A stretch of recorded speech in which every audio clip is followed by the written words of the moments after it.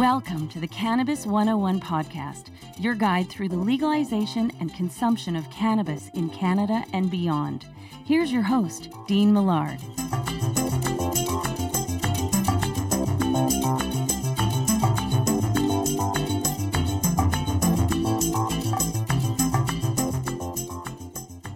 Hello there, and welcome to episode 68, hour number 1 of the Cannabis 101 podcast. My name is Dean Millard, and it's not just about getting high, it's about getting healthy. Thank you so much for joining us on this show. It's our first week with video.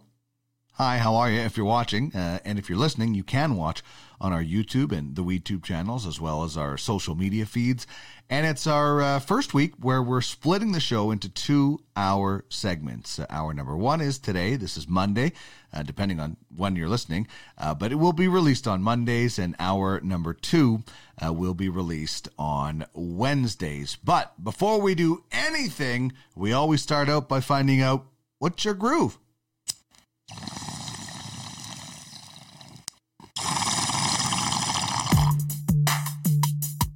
Put that in your pipe and smoke it. Can you dig it? Kinda grabs you by the boo-boo, don't it? Pipe in a crate, long in a plate. This is great. This is the bee's knees. Can you dig it?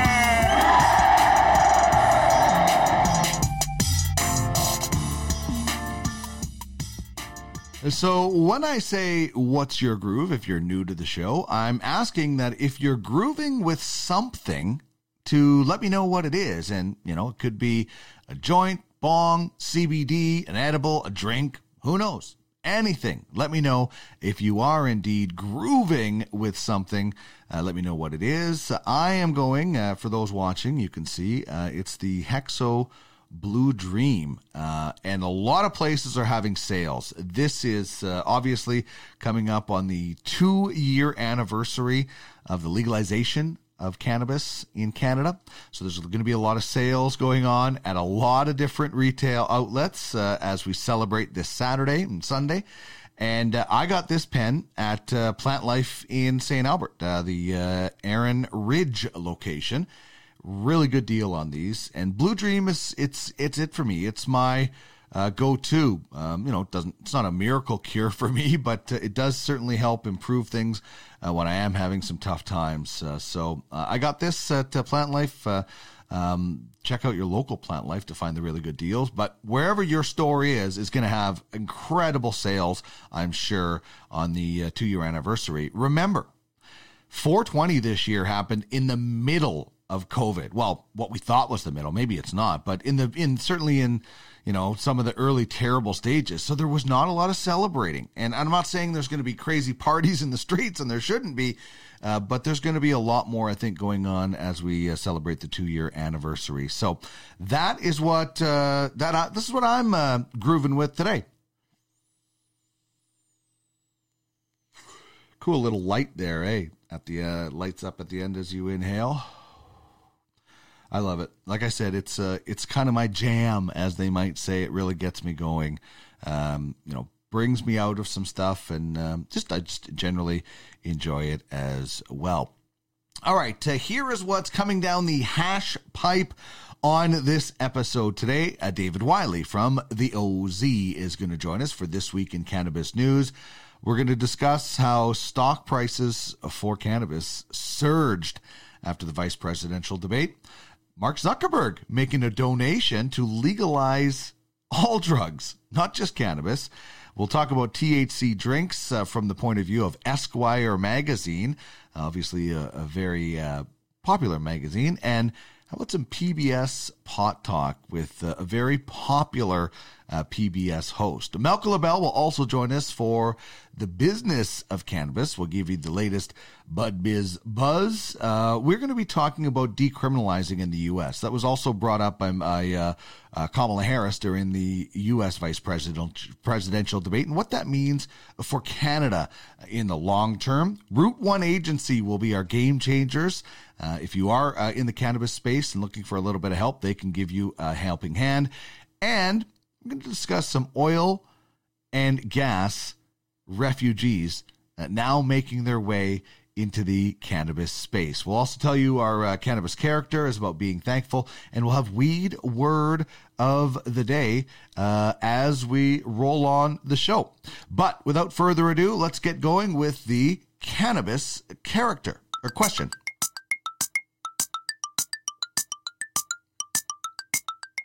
It's prize time. Chime in on the cannabis question. Okay. And you could win a Cannabis 101 podcast prize pack. Pipe in a grape, bong in a blint. Hit us up on any of our social media feeds or email us at cannabis101podcast@gmail.com. Okay, here we go.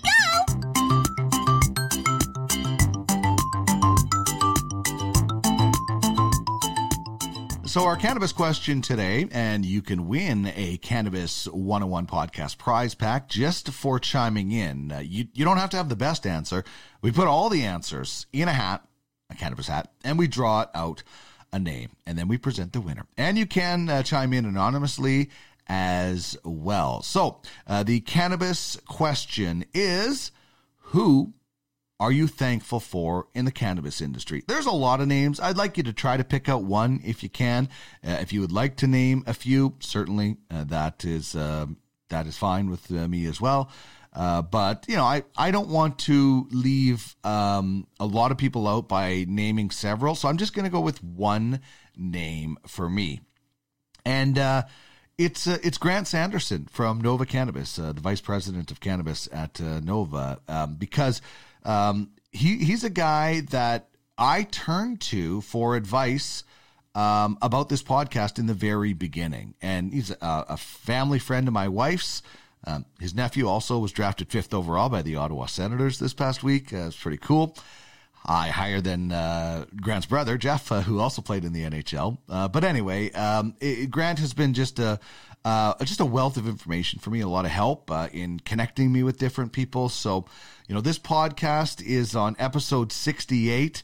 You know, I think we're doing pretty well, and a lot of that success, I would, you know, in the beginning, and certainly helping me get off the ground, and you know, what sort of things people might be interested in, was a big help, was Grant Sanderson of Nova Cannabis. So that's who I'm thankful for. There's so many people in this industry that have helped me. And again, I don't want to offend by starting to name a whole bunch of people and leave somebody out, but certainly in the beginning to help me get this show off the ground, to connect me with a few good people and give me some advice. I'm thankful for Grant Sanderson of Nova Cannabis. So that's the cannabis question. And as mentioned, you can chime in at any point. You just have to either email us at cannabis101podcast@gmail.com. You can get us on Twitter at the Cannabis 101.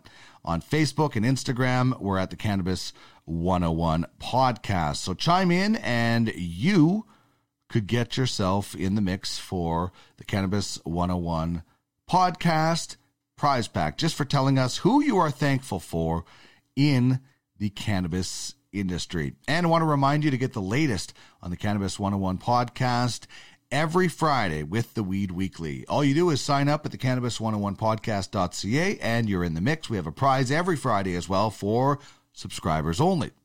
So if you're not subscribed, head to the cannabis101podcast.ca, click subscribe, and join the fun with our Weed Weekly on Fridays. Plus, it's a good way to keep up with, hopefully, what is your favorite, or one of your favorite, cannabis podcasts. What's happening? We'll tell you right now on This Week in Cannabis News.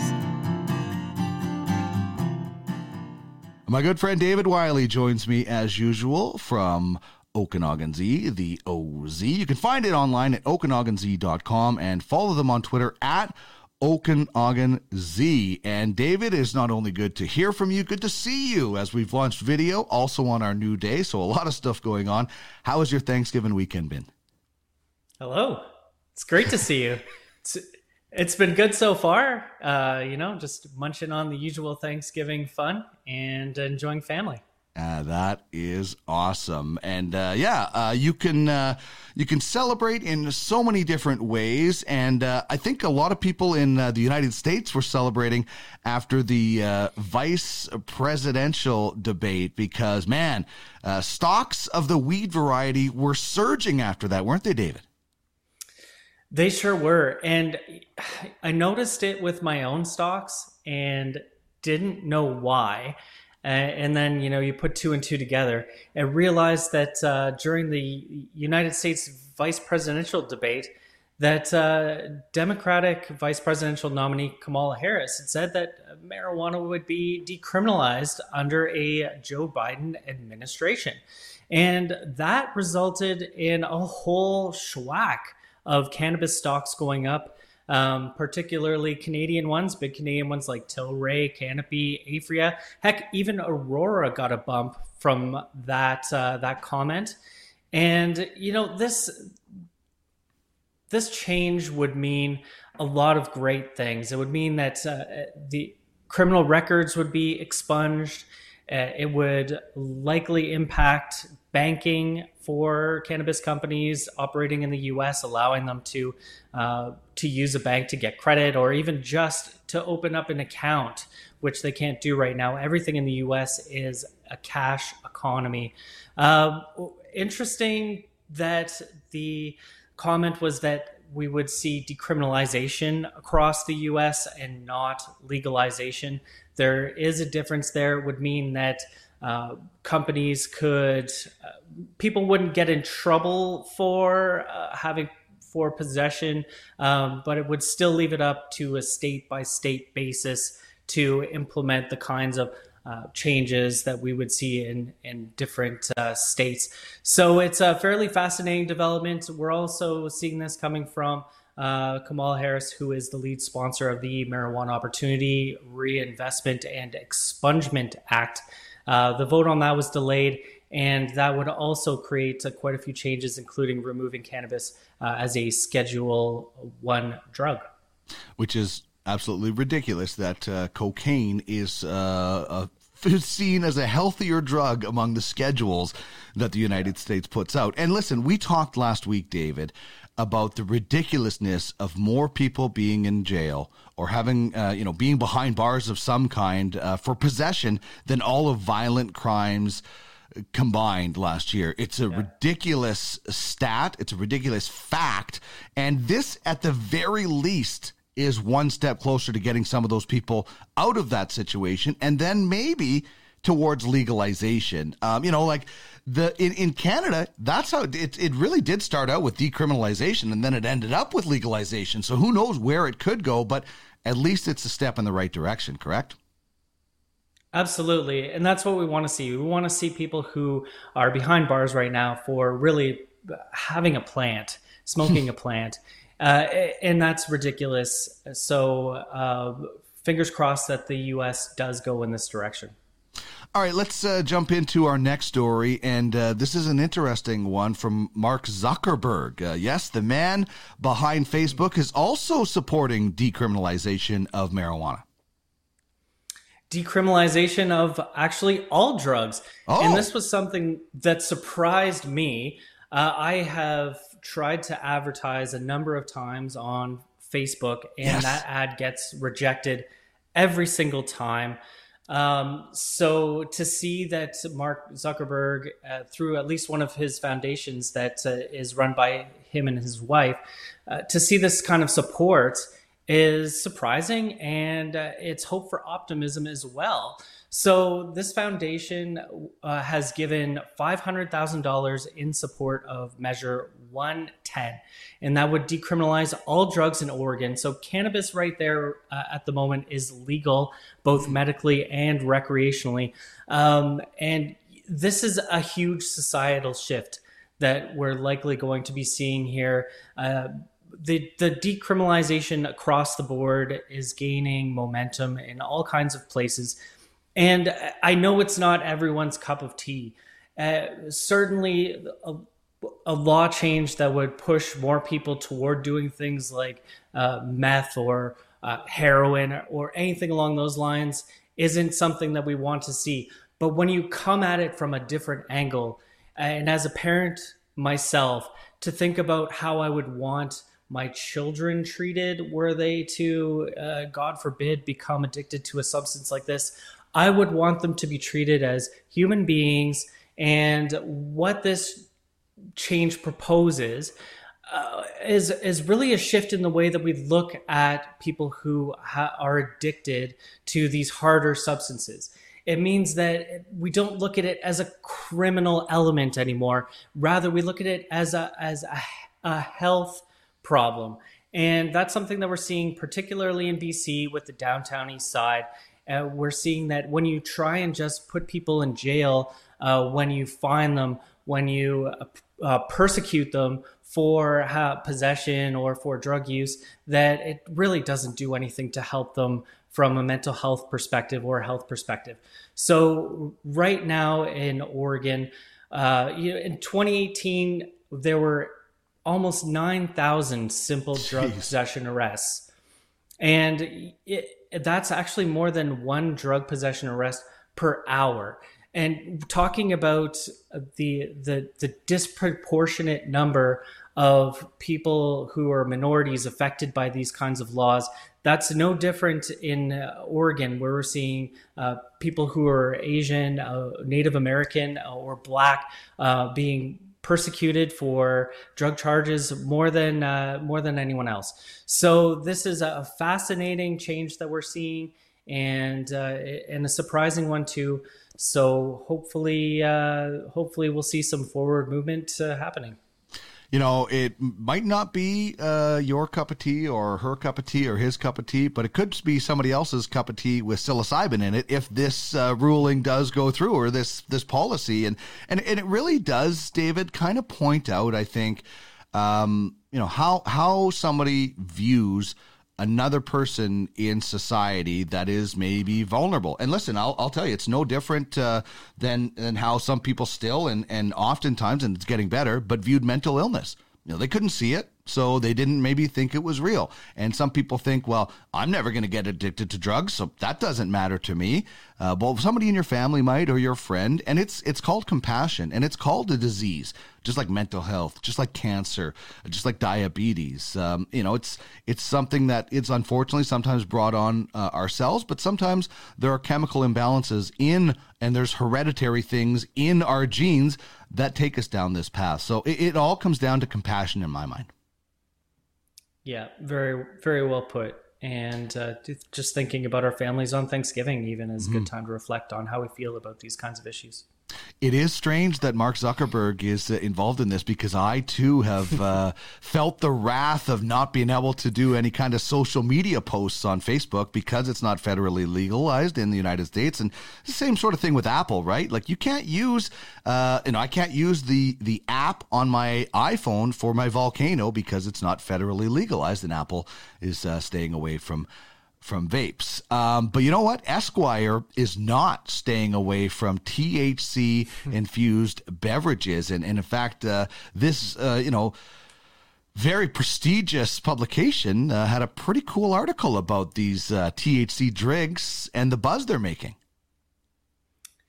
There's a big piece in Esquire about cannabis beverages, and it makes sense because it's one of the more accessible ways to partake. This was written by Julia Bainbridge, and she's, kind of a big deal. Published in the New York Times, Bon Appetit, the Wall Street Journal, and the Washington Post. She's also the author of a book called Good Drinks, which is an alcohol-free recipe book. Her argument in this piece is that tacky cans and THC overload is a thing of the past, and now people are seeing cannabis drinks as brightly colored marketing, that they're tasty and microdosed. So there's less chance that people are just going to end up on the couch locked for 4 hours. Now, for this piece, which is a great read, she talked to her friend Kat Turner, who through the pandemic, she's an executive chef and has been working 18-hour days in the restaurant business. And as people do, particularly in the restaurant industry, that she's taken to alcohol in the evening and found that a few too many drinks every night has really started to tank her productivity and led to bouts of depression. So her friend had switched to 2 milligram drinks to relax and found that that was a big help. She was hangover free in the morning and really enjoyed them. Now, drinks themselves are one of the fastest growing drinks among a really important group of cannabis consumers. And that's curious female users who are between the ages of 35 and 55. And that comes according to Tracy Mason, who is the CEO of a company called House of Saka, which produces cannabis drinks. Beverages themselves are just generally more familiar, and people tend to stay away, especially people who are new to cannabis, tend to stay away from smoking and want to have a different kind of experience. My own experience with these kinds of drinks is that they hit fast now, they taste great, they wear off relatively quickly, and we're starting to see some pretty cool stuff. One of my favorite breweries, actually, Lagunitas in the States, has produced an IPA-inspired hi-fi hops drink, which is one of the first ones in the U.S. to use nanotechnology. So there's lots of changes, and it's really interesting to see that cannabis is being covered in bigger, more prestigious magazines. It's being written about at a lot more places, and it's really starting to get out there and become normalized just through the media. Yeah, it really is such a cool thing. And, listen, the whole summer barbecue season really didn't happen this year, where if it did, if we were in some sort of normal year, I think that cannabis drinks would be an even bigger hit. I will say they have to work on the taste. You can call it flavorless, but you can't call it tasteless. Some of them are hard to choke down, but this is also the very beginning, right? Like, I'm sure the first wheel wasn't perfectly round, so I'm sure that these drinks are going to get better tasting, but they are a great option for people. And I love they come on fast. Then it's almost like having your 2-drink limit. You wait your time for the off, and then you're okay. But it's the lack of a hangover. I know golf trips, camping, all that stuff. I was taking more cannabis drinks than I was taking beer and rum and rye that I used to. And going back to that article about the grogginess and the depression. Yeah, I got a lot of that from my alcohol. And I'd go on a golf trip, 3-day golf trip with the boys, and I'd be done for a week after. So this is a great alternative. And as she mentioned in there, she would go to parties and be a little bit more chatty, but she'd feel great. So it's you can start low and go slow and not end up sleeping at the party because you had too many cannabis drinks, right? Like it really is a good. I think it's just a great alternative. Actually, not a good alternative, a great alternative, I'll say. I quite like the taste myself. Really? Not every drink. A few of them have a little not the greatest taste, if I could be polite. But some of the new ones out there are really wonderful. Yeah, the House of Terpenes, limonene and sparkling tonic is one of my favorites. There aren't very many alcoholic drinks that would even parallel that one for taste, as far as I'm concerned. Yeah, the only two that I've found that I can say actually tasted what they were supposed to taste like, unfortunately, is the Houseplant grapefruit and the Basecamp CBD iced tea. The other stuff is still a work in progress for me, but I did take your advice, and I used my Very Well drops in my coffee. Awesome. Totally works in the for those great wake and bake, wake and drop mornings, I guess you might say, right? So I will give you kudos to that. So there are always ways to work around that for sure. All right, speaking of work, for those that are watching, they're seeing on the screen that, PBS travel guy Rick Steves is explaining why he is backing legal cannabis in New Jersey. What do you think of this story? This is great. The public broadcasting service. Yes. Basically the American version of the CBC. And these kinds of people are very accessible to folks who may still have hangups, generational hangups, even over cannabis. Rick Steves has actually been an advocate for cannabis for a long time. He was there even when the first states were legalizing, Washington and Colorado, years ago as part of that campaign. And since then has really been helping other campaigns in other states. And we have 4 different states coming up for a vote on recreational legalization: Arizona, Montana, New Jersey, and South Dakota. So far, there are already 11 states that have approved recreational cannabis. It's really reaching an inflection point. And as far as Steves is concerned, he says that this is something that he really believes in. He wants to fight for the rights of people and really against the inherent racism that's involved in the war on drugs. And he says he believes that legalizing cannabis really is common sense.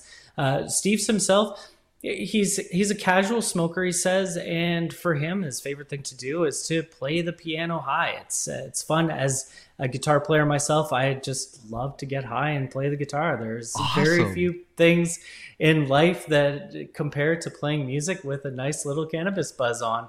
If you've never tried it, I would say give it a shot. Yeah. I have to learn how to play music first, though. It's pretty accessible. Yeah, a few hours a week, and you'll be jamming with the rest of us pretty quick. There you go.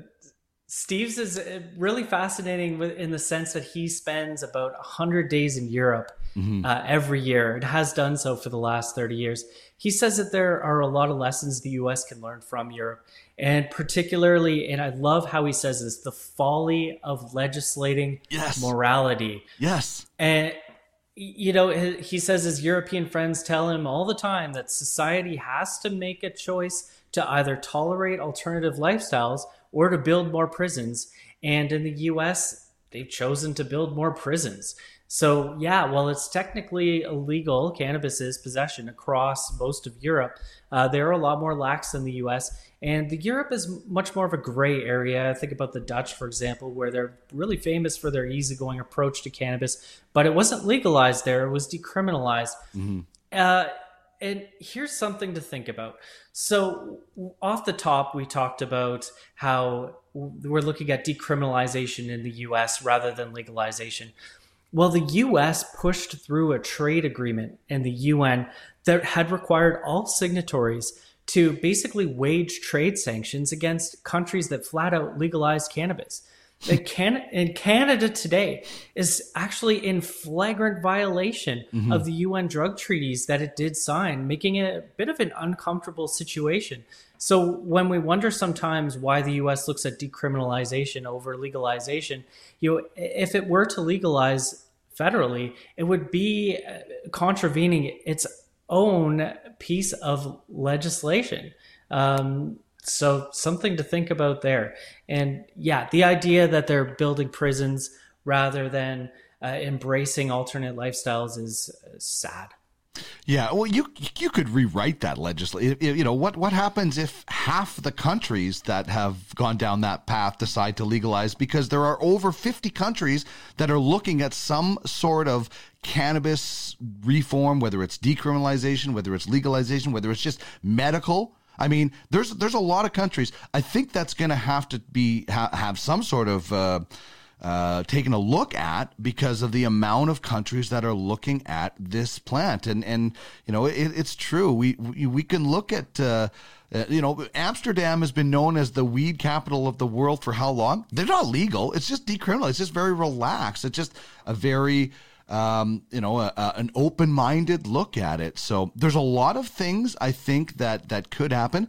I love the fact that Montana could be looking at this because now we can go down back and forth on great golf vacations. There's some great golf courses down there, and you can get your cannabis there. Because I don't know about you, David, but I am starting, not that I'm doing a lot of traveling with COVID, but when I do look at travel plans, I look at the, where I can access my cannabis because I do use it for medicine and I also do use it for recreation. So I think a lot of people are going to be like that with their travel plans over the next little while. I think you're right. And I haven't seen very much of the world, but I have seen a lot of Canada. And Canada is a beautiful place, so I don't mind just exploring our wonderful country. There's lots of great golf courses out here in the Okanagan, Dean, so you're welcome to come out and join me. You betcha. All right, David, this has been awesome. Our first video vehicle of this show, and I'm looking forward to it, and our new switch on the Mondays, which I think will give people a little bit easier time of digesting the podcast. It was getting a little bit tough in that 2-hour format, but I love chatting about the good news and the even better news when, popular people from PBS are promoting cannabis. It's a lot of P's in that sentence, but have yourself a great rest of the Thanksgiving Monday, David, and thanks very much for joining me on the program today. Great to talk to you and great to see you.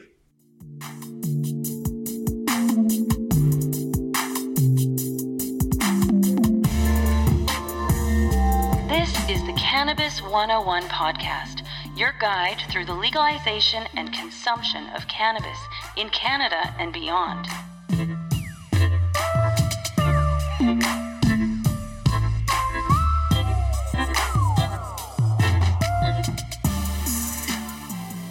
I want to tell you about the Cannabis and Hemp Expo, which has been postponed once again until late April, the 24th and 25th of 2021. It will be at the Edmonton Expo Center. We will be there on location, broadcasting, doing some episodes, and having some fun. So if you're in that Edmonton area, please come down and say hi. You can get more information at www.cannabishempexpo.com. And when this event does get going, we certainly will have some tickets available for Cannabis 101 podcast listeners.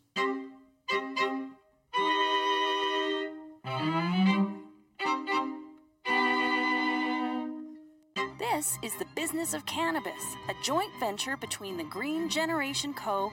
and the Cannabis 101 podcast. Bringing you the latest bud, biz, buzz.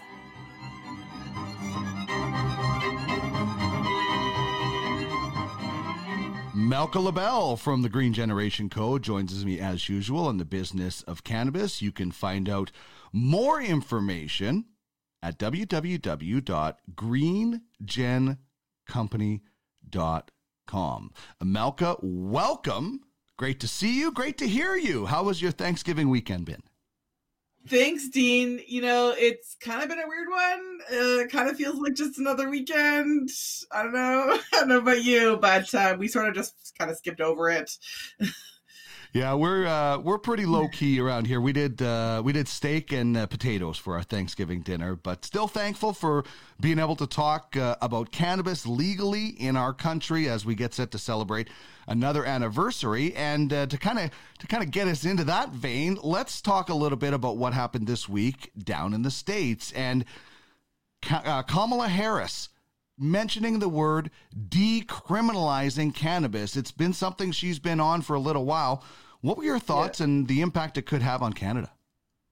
Yeah, so, this was the first time I really clued into thinking about it from the context of the industry in Canada. So her stance, even when she was running for president, was on decriminalizing cannabis. And she's actually part of the SAFE, or the more the program to basically allow people to come out of prisons and decriminalize cannabis. So she's been on that track for a while. The fact that this was all of a sudden sort of come to my top of mind was really to think about what's the difference between decriminalization and legalization from an industry perspective in Canada.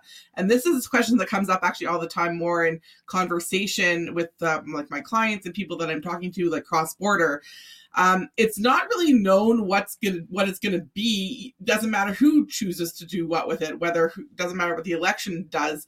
But I wanted to clarify what I believe is the differences between the two and how decriminalization really is different from legalization and how that can impact Canada from an industry perspective. So decriminalization to legalization is like a spectrum. Like if you want to think of it like, fully illegal is like far one side and full legalization is far the other side, and decriminalization is kind of like in the middle somewhere, where I believe, decriminalization is defined as really loosening the criminal penalties imposed for people that use cannabis or possess cannabis or marijuana in the States.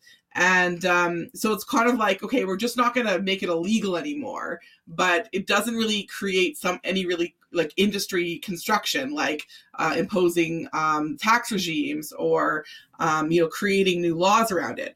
So what that means is in Canada, we went the far route of legalization, which is that essentially we created a new industry. So the government can regulate it, they can impose taxes on it, they can, create laws to protect citizens around it. There's like a legal framework and structure for changing the laws.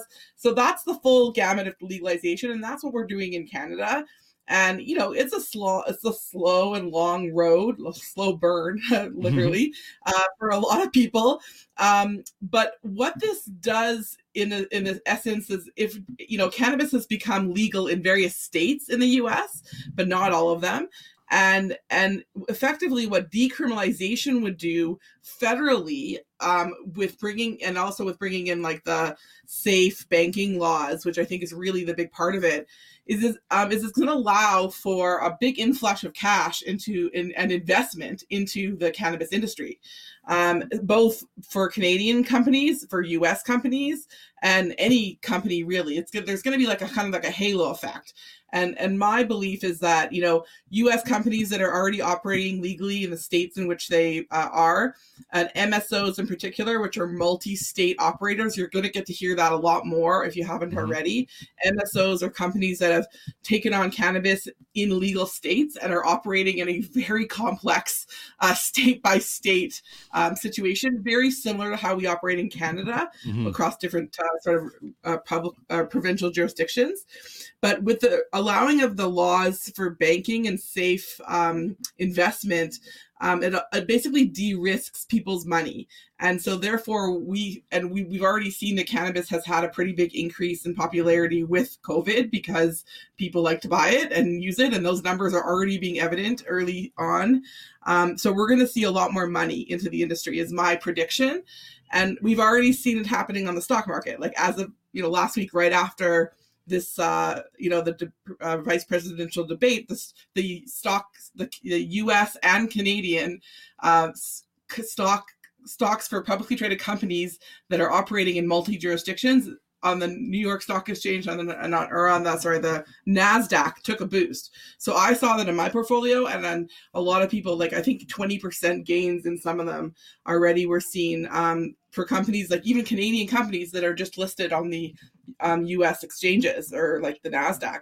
So that's a really, really good thing. That's really been the big hampering so far within the industry. So even with the decriminalization, or any form of that to legalization, I think we're going to really be positively benefited from that.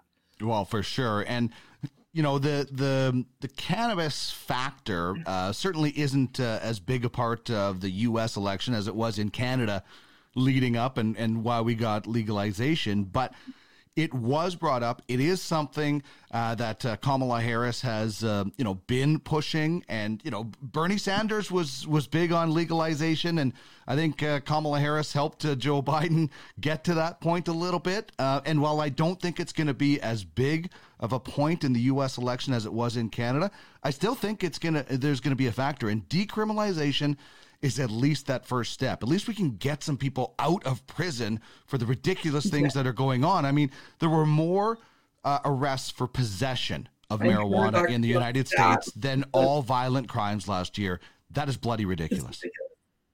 Yeah, and one other point, actually, you see, not necessarily being a federal election topic, but what it is going to be is a state election topic. Yes. And I just wrote a blog post about this that's about to be published, and it's about what we're seeing is that these Republican politicians have sort of left the Republican Party and are running as independent parties under the cannabis legalization or the marijuana legalization state by state. So it's kind of been this situation where at a state Senate level, where the states want legalization. So forget about federally, it doesn't really matter. They want to legalize it within their state. And it's kind of been taken over. A lot of these independent parties are running, and they're former Republicans.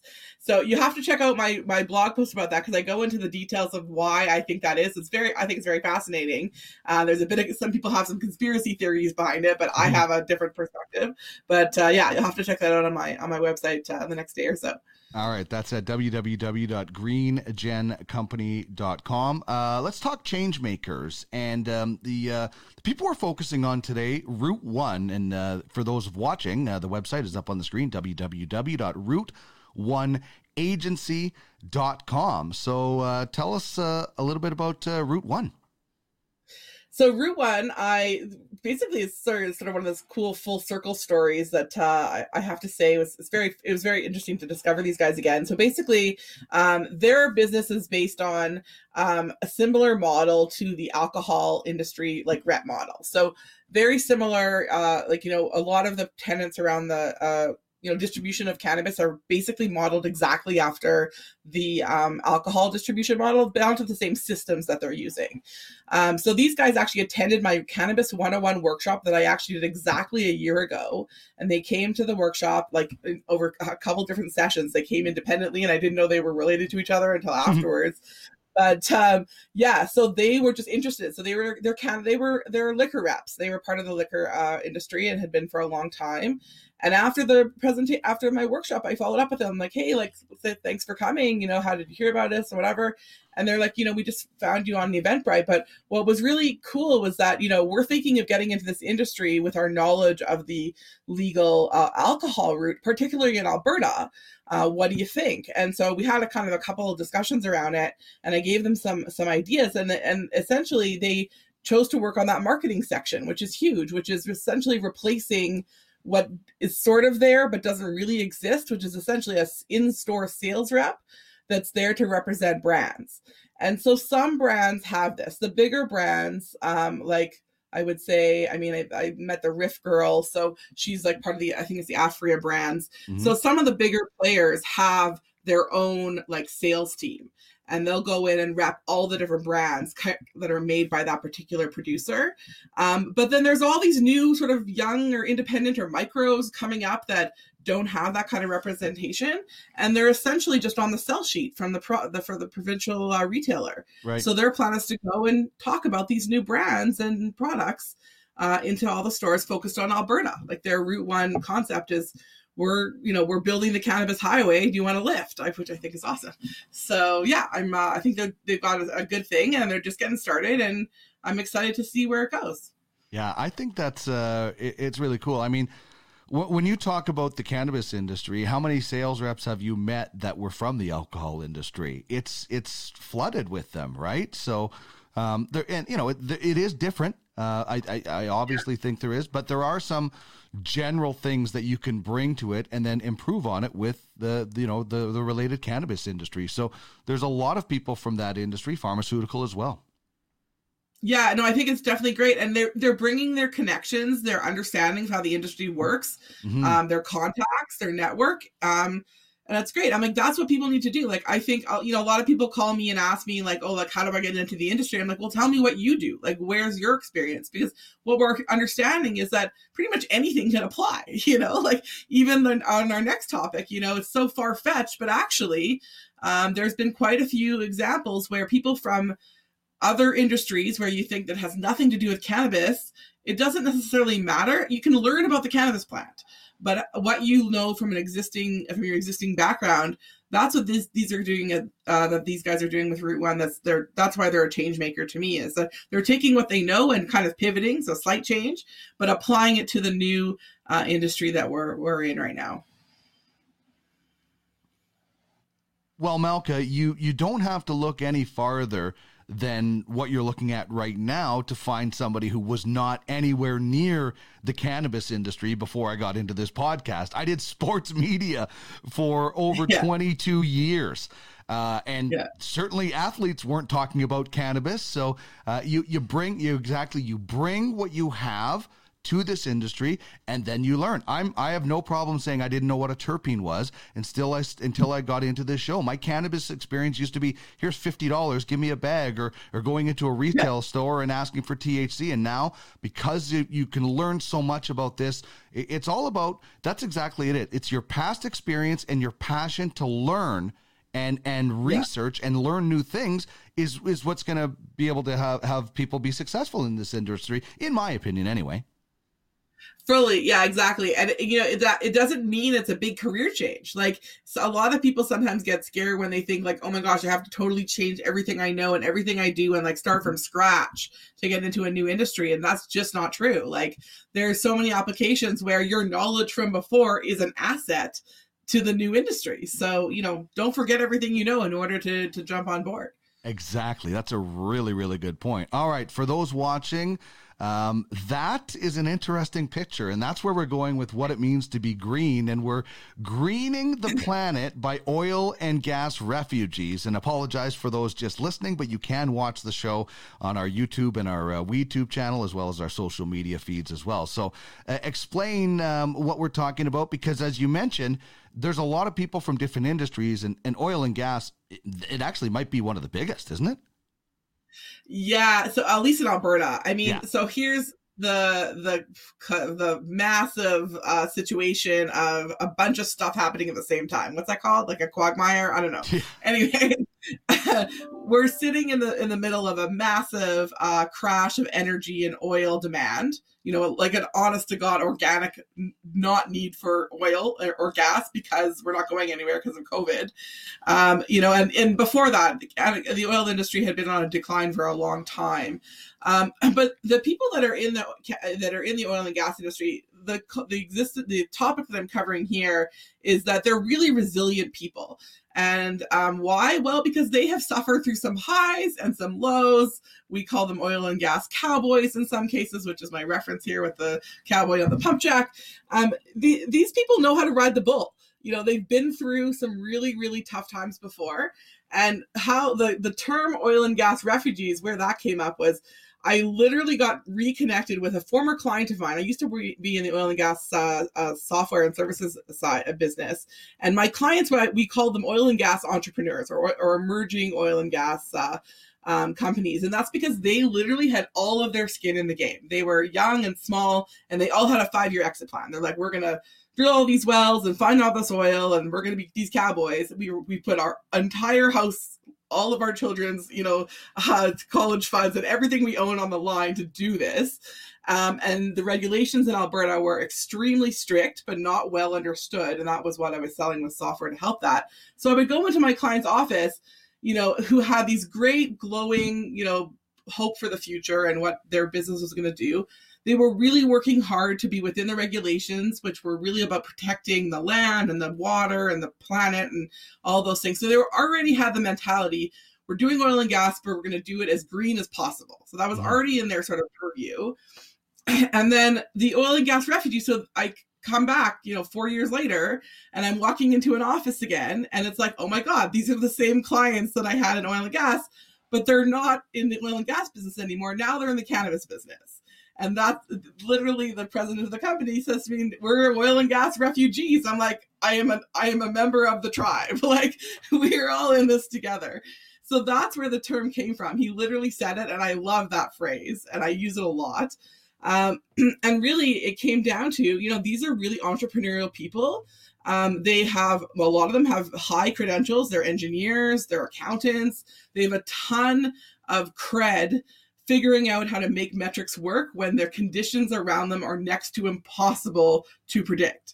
And like things like we used to call the trifecta, we had fires, floods, and oil crashing prices all happening at the same time. So all of the externalities of their world used to go up and down in massive, heart attack inducing type situations. So they took that, that spirit and jumped over into the cannabis sector, where it has been just the same in terms of ups and downs. And that's the indomitable spirit, the resilience, and the kind of mentality that not only that these people have, but it's the ethos of my company. And my clients are all very smart people, and they wear their engineering pinky ring with pride.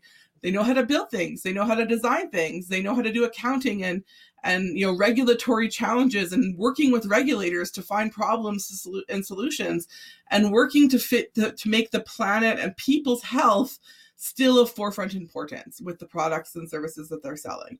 So that's what this is about. They're just as interested in greening the planet, even though the greater world maybe didn't think that. Right. I was sitting at their boardroom tables as they're trying to figure out how not to, make things, worse for the climate than they already were. As an oil and gas company, now they're coming into the green world of cannabis, and they've got a great mentality and great success already setting up their companies. So it's only good things from here. Well, it was a perfect storm, unfortunately, that pushed a lot of people out of the oil and gas field, and hopefully it's a perfect storm in a good way, getting into the cannabis, using that knowledge, as we just mentioned. But the one thing that you mentioned is working with regulators. Well, that's the cannabis industry in a nutshell. I mean, almost everybody in this cannabis industry has to follow some sort of regulations. And if you have prior experience, it gives you a leg up, at least on, how to deal with people. Yeah. And you know what? The thing that I learned from them being sort of I would say almost like a middleman in that sense, because we were creating a product to help them manage the regulatory burden that was on them. You know what? Like, one of the best expressions that I think really encompasses it is, let's come together for a solution. Like, they stopped thinking about the regulator as the enemy, and they started thinking about them, how are we going to work together? And that's the mentality that worked in the oil and gas business, and then it's working for people right now in the cannabis sector. If they work with the regulator who are learning this as well, the provincial governments didn't know anything more about cannabis than the people that were in the industry in front of them. So they're all in it together, and they're learning as they go. And the good thing is they're adaptable. Doing it provincially has allowed them to be adaptable, and it will continue to be adaptable. And that's a good thing. So sometimes regulation is a really scary thing, but because we made cannabis legal federally in Canada, there's a framework in which to change the laws, so that's cool. 100%. Malka, thank you so much for joining us. It was great to see you and hear you on this edition of the Cannabis 101 podcast as we move forward on our new split day format as well. So lots of new stuff coming out of this, and there's always something new coming out of the cannabis industry. Thank you so much once again for joining me. Have a great rest of your holiday Monday. Thanks, Dean. Enjoy your day as well.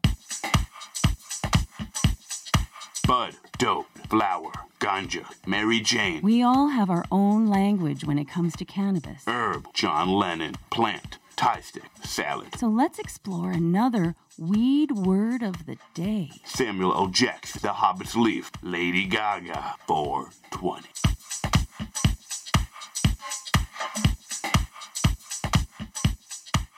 So, weed word of the day. This is how we do it. We give you one slang word and one standard word when it comes to the cannabis industry or cannabis use. And the word bouldered is one that we're going with today as far as the slang word. That just means basically you're beyond stoned.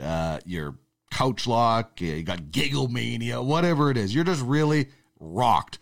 You're not stoned, you're not rocked, you're bouldered. Basically, you're trapped under a boulder of THC.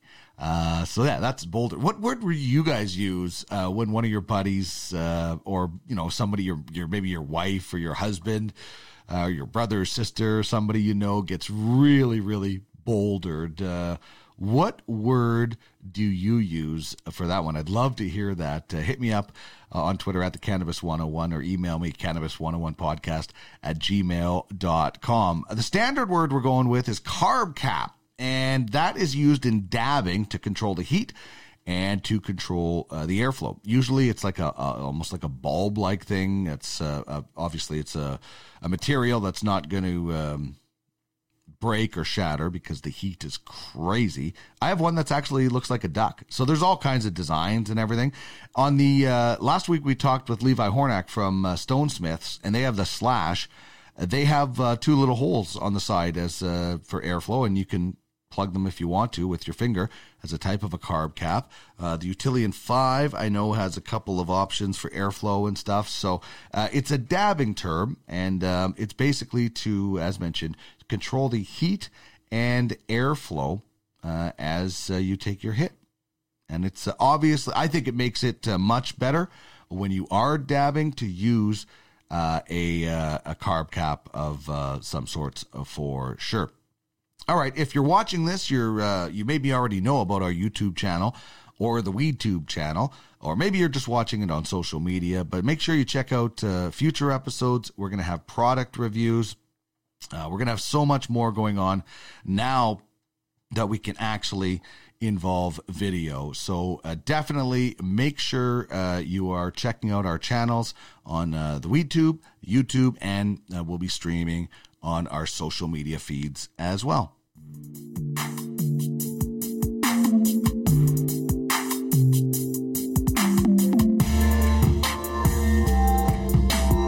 This is the Cannabis 101 podcast, your guide through the legalization and consumption of cannabis in Canada and beyond.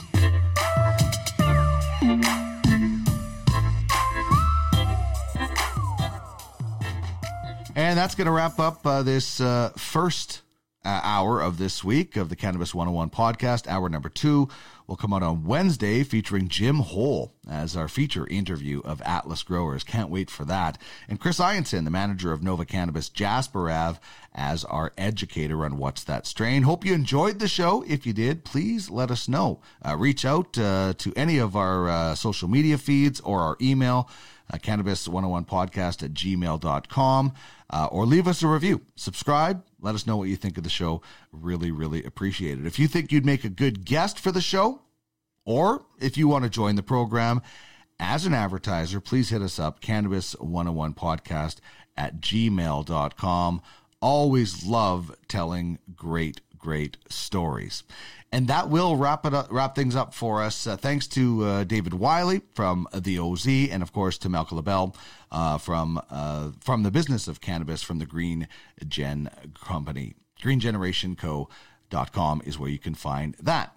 Thank you so much for you, the listener, and the viewer for joining us. And as we do on every show, we end things with the song Marijuana from the artist My Dead Dog.